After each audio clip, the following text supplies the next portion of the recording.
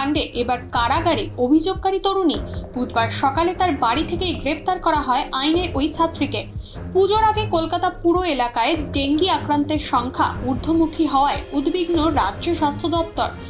ভারতে নাশকতা চালাতে জঙ্গিদের AK-47 গ্রেনেড এবং অন্যান্য সরঞ্জাম সরবরাহ করছে পাকিস্তান, আর এই সবই হচ্ছে আধুনিক প্রযুক্তিতে তৈরি ড্রোনের সাহায্যে।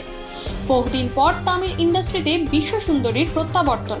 পরিচালক মণিরত্নমের নতুন ছবিতে এবার দেখা যাবে ঐশ্বর্য রাই বচ্চনকে। গত সপ্তাহে চীন ওপেনের প্রি কোয়ার্টার ফাইনাল থেকে ছিটকে গিয়েছিলেন হায়দ্রাবাদি তারকা। বুধবার কোরিয়া ওপেন সুপার 500-এর প্রথম রাউন্ড থেকে বিদায় নিলেন সিন্ধু।